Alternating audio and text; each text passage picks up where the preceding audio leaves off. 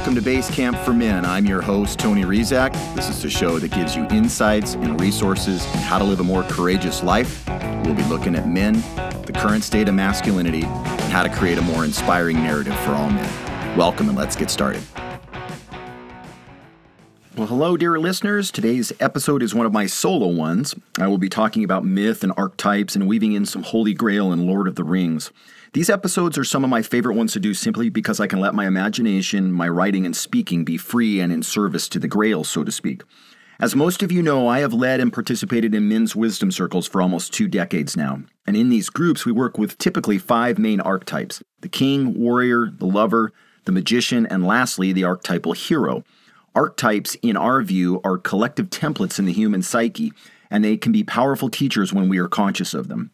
So in men's groups, we work to activate, strengthen, and come to know these energies inside of us. And these 5 give us plenty of insights, tools, pathways, and inner work that a man can spend a lifetime working with and not run out of juice. There's something that emerged over the years that I want to share with you. And first, let me briefly sketch out a typical structure of a men's group, as this will help highlight what it is that I would like you to start to understand. Now, in these groups, you typically run rounds that represent each one of the male archetypes. So you have a lover round, a warrior round, a magician round, and a king round. The hero, which is you, sort of sits at the metaphorical center and is served in his journey by these 4 archetypal allies. Are you following me? In each round, every man will share his truth about the question or process that we introduce. This, in turn, strengthens the man and strengthens the collective wisdom of the circle, which represents the kingdom or the world. This is how you create powerful wisdom circles. So you would have a round called the lover round, and that's all about emotional intelligence and self-care and care for the planet, and there would be lots of processes to choose from. Then you would have the warrior round, which is all about fierce and compassionate accountability and integrity, and you would have powerful processes for that round as well. Then the magician round with its myth and mysticism and mission and shadow mission work, developing your inner knowing, that sort of thing, again with many creative ideas and processes to choose from. Then we would get to the final round, the king round, and we would sort of bumble around and cobble it together. We would usually do something around gratitude. However, we all knew instinctively that this did not begin to access the power and depth of the archetypal king. The king and queen represent a powerful sovereignty that has not been strong in us. It started to become obvious to me as a facilitator of this work that collectively we had an anemic king energy. I can't speak for women, but my hunch is that they also suffer from a lack of strength in this archetypal aspect of ourselves. It gives us a big clue as to where we need to go, and we can use myth again, as I will address here in a bit. So in these groups, we would create all sorts of processes to activate and strengthen these other archetypal energies in men, except for the king. Why not? We couldn't figure it out. None of us could. And it wasn't from lack of trying. I had the best men I knew in these circles, and yet we were all left confused about how to generate and grow this aspect of ourselves and the collective. The good men I know have continually struggled to find the activation key for the king. Why was the king evading us? This question has been on a slow burn inside of me for years. It sat with me and many others as something extremely important and incomplete in the male tribe. I kept coming back to the Grail and the Lord of the Rings. There seemed to be certain myths that wanted to assist us, as myths always do. Myths are our allies in our quest. What is our quest? Well, to serve the Grail, to restore the kingdom, to alleviate the suffering of the world, to be used by a purpose greater than oneself, to make our ancestors proud, to take the faint trail and call for your brothers and sisters, to participate in this great awakening. I could go on and on and on. To use the Grail myth, how can we restore the wasteland if we don't heal the Fisher King? The whole village is praying and waiting. There has been a need in the male tribe that was waiting for the right time to activate, and we're there. It's time for the collective king to reemerge in our story. So we have identified that the archetypal king, who brings a powerful sovereignty and vision to us and the world, is weak and lacking. And why is that? Part of it is that we are ordinary men, you and I. When we think of the word quote-unquote king, we naturally think of royalty and blue blood families like the Bushes or the Kennedys. It must not be an energy for us, we tell ourselves. But nothing could be further from the truth. In mythic terms, this is our God-given inner terrain, and activating this archetype is how we do our part to elevate the world. It is how we restore the kingdom, which has become a wasteland. The villagers are praying that we realize this, you and I. For it is not one man who will carry this energy, but a collective of good men who are willing and able to do the inner work to transform themselves and therefore the world. One of the things I saw in men's group is that men don't trust anything called king energy, and who can blame them? Look at what we have. The current king is an authoritarian psychopath with no love for humanity, and the wasteland of corruption, trauma, and confusion reflects this.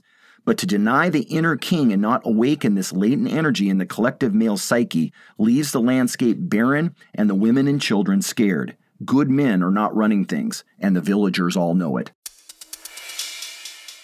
So contrary to popular opinion, the king is not all about ruling over other people. Instead, this archetype brings qualities that we so desperately need right now, and I would like to sketch out a few of those now. The king is wise and discerning, and he draws his wisdom from the collective, recognizing our lineage as one human tribe. And the king stands as a commitment to the world and its inhabitants.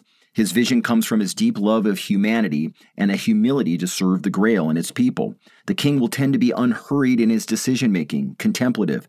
He will feel fear but chooses a higher plane to operate from. And the king will always make alliances with others, ones that serve the kingdom.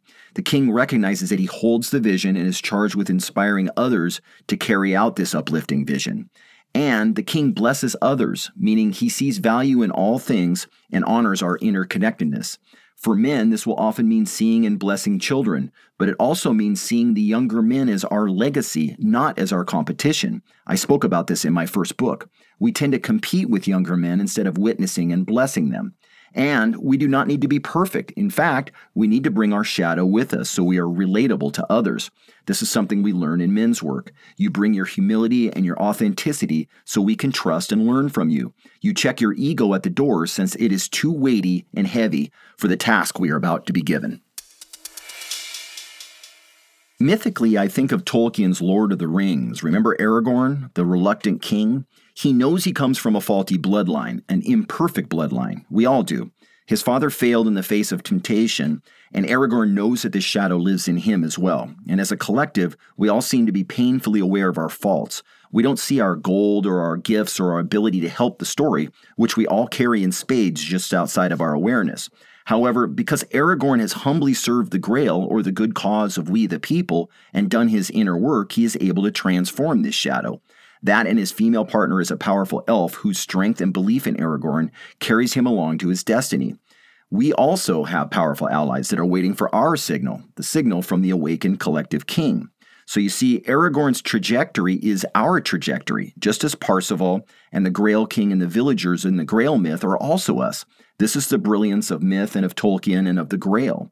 We don't feel we are worthy to serve as king. None of us do. So we shuffle our feet and look around to see if there's someone else that can step in. I do this as well, my friend.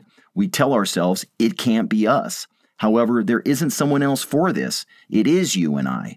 We are Parzival from the Grail myth, stumbling through the story, never suspecting that we are the knight that the villagers are praying will arrive. We are the men who are charged with this task, to forge a healthy sovereign energy out of our faith and heart and imagination and inner knowing.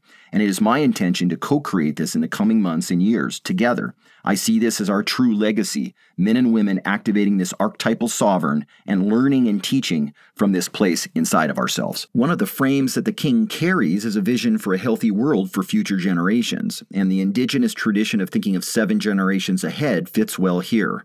The work we are doing now as men is for the world that our grandchildren and great-grandchildren all the way down the line to 7 generations will benefit from. And you don't necessarily need to be a father to have skin in the game. The 7 generations framework is a powerful reminder of what we are all playing for. The wisdom of the indigenous tribes also reminds us that this story we are inside of also involves our ancestors, that they are intimately involved in our ongoing challenges and victories. So we make courageous choices today for our ancestors because they are pulling for us. And I, for one, do not want to let them down. So truth and courage are the order of the day. We are entering a new phase in our emergence. Humanity has long been living under darkness, or to borrow an image from the Grail myth, we have been living in the wasteland. The king has been wounded, and the entire kingdom is feeling its effect. We are, as a collective, numb, traumatized, scared, and confused. The layers and layers of deception and corruption has left us rudderless and dumbfounded as to what to do and who to be. In short, we are in desperate need of a new king, a new queen, and a renewed kingdom, and it is my belief that this process is well underway, both mythically and where the rubber meets the road. Humanity is in the throes of the Great Awakening, and it is time to bring forth the wisdom that our tribe latently carries. We need more men and women and children to help us anchor wisdom here on this playing field. For I believe that Tolkien, with his hobbits, was pointing to something not always perceived, that children carry an essential part of this key. Their inner knowing and wisdom and courage must be included, and not just when they grow into quote-unquote responsible adults. Adults are limited by our mind-numbing education and media propaganda, and adults tend to become rote in their speaking, saying and thinking the same things over and over. Have you noticed this? Children bring fresh seeing into any equation, and a good king brings around him all of his best and brightest to counsel him. A good and wise king would listen to a child's input on a particular challenge, wouldn't he? For example, what if we asked the children what they wanted out of their schools and implemented that? It's not exactly rocket science, is it? In terms of readying yourself, your ability to feel what is going on in the collective will serve you well in this endeavor. Can you see and feel the wasteland and the devastating effect that it has had on all of us? Can you sense the collective cry for help? And can you sense the wounded king that lives inside of you, the one that is waiting and waiting and waiting, impotent to restore the kingdom? And can you sense Parsifal at the center of the myth, bumbling through our story, never suspecting his awakening is what the villagers and the storyline have been waiting for? Is it starting to dawn on you that the myth is calling you, that you are inside of this story? The mystics have shown us the doorway, as they always do, and it is up to each of us to strengthen and quicken this inner knowing, to light up your mythic imagination with whatever helps us navigate and see more clearly. Meditation and prayer are daily activities. At this point, I think they have to be, right? How else do we keep things straight and raise the vibration of love and inspiration and divine light on this planet? We need more men in these activities, holding a frequency that this king's vision will be built on, and we are near a tipping point, and the tipping point will be in our favor. Many men will answer this call, and many will not. I would love for all my old friends and acquaintances to choose to awaken, all of us walking together, but that is not for me to decide. I trust this process, and I can tell you that whatever you choose, as always, I wish you well on your hero's journey. It will be part of my role to do whatever I can to activate the king inside of both of us, for it is in each of us that our collective sovereignty resides. We will together awaken this powerful archetype and begin to let it move and instruct us, and we will be doing groups that help us with this in the coming weeks and months. With this episode, I wanted to declare here what I see as our collective edge and start to stir your mythic imagination of what is possible in humanity. We have so much going for us right now.